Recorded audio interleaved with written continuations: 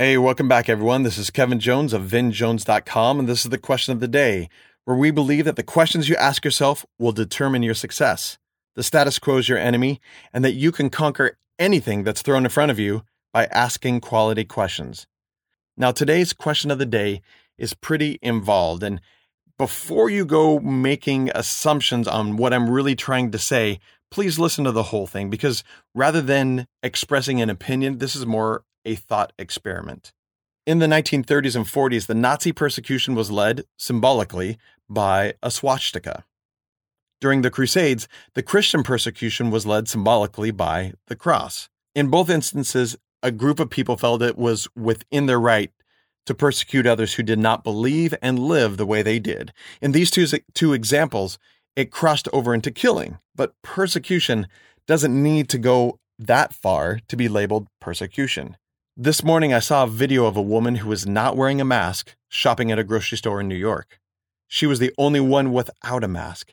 Everyone else wore one, however, and the situation escalated to where they were yelling at her, cussing at her, and threatening her to the point that, fearing for her safety, she had to leave the store. This is an example of persecution of someone who did not believe or live the way others wanted her to. And what was the symbol? It was the mask. Somehow, the public has turned the mask into a symbol of a caring, thoughtful, careful person who is doing their part not to spread COVID-19. If you wear it, the public identifies you as the embodiment of these characteristics. If you don't wear a mask, however, the public has labeled you as someone who doesn't care if others die, making you heartless. It has also labeled these people as anti-science. The mask has become a sign of the perceived better way to live. It has given those who wear the sign the perceived right to persecute those who don't. Sound familiar? Some may think that I'm going overboard, that this was an isolated incident in the grocery store. And while I don't think that this level of persecution happens frequently, from my own experiences, I have found this actually to be true. I've watched as commenters post hateful and scathing posts on Facebook aimed at those who refuse to wear a mask. I have watched the furrowed brows behind the masks of those who are looking at those who are not wearing masks. At Costco, where everyone is asked to wear a mask, I watched scowls and head shaking as they watched someone who did not wear a mask. On the flip side, I have seen posts of anti-maskers posting reasons why they don't wear a mask. But here's the difference. I haven't seen one post, and I've looked, of an anti-masker tearing apart another for his decision to wear a mask. I don't see those who are not wearing a mask at a store look at others and persecute them saying, "You idiot, wearing a mask won't help you or help the people around you." They generally keep their opinions to themselves and maybe a small group of friends, but let the pro-maskers wear their masks without persecuting their choice. Could it be that the mask is the new symbol of socially approved persecution?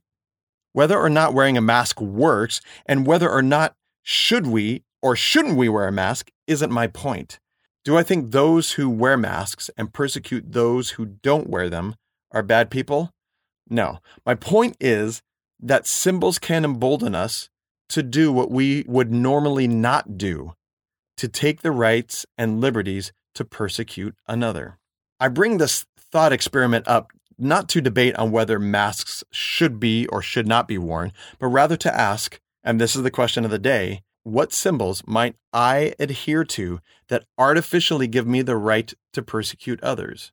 It could be as simple as wearing a name brand piece of clothing with the thought that those who can't wear it don't have enough style or class or money, and then we treat them as lower class.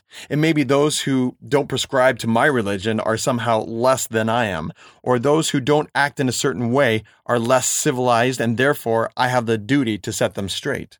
I believe that just about everyone does this to some degree, some more than others, and it's human nature. But to what degree do we, each of us, do this?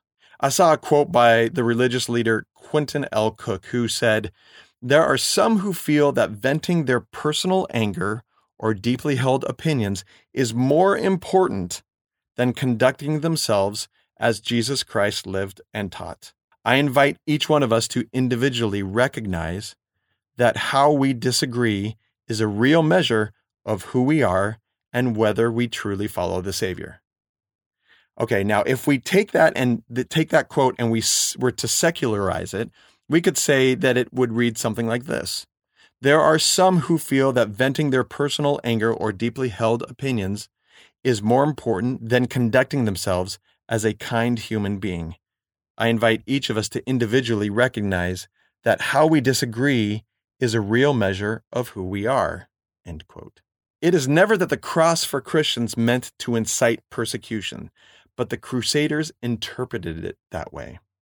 It is not so much that the symbol justifies our actions as it is our interpretation and then acting on it.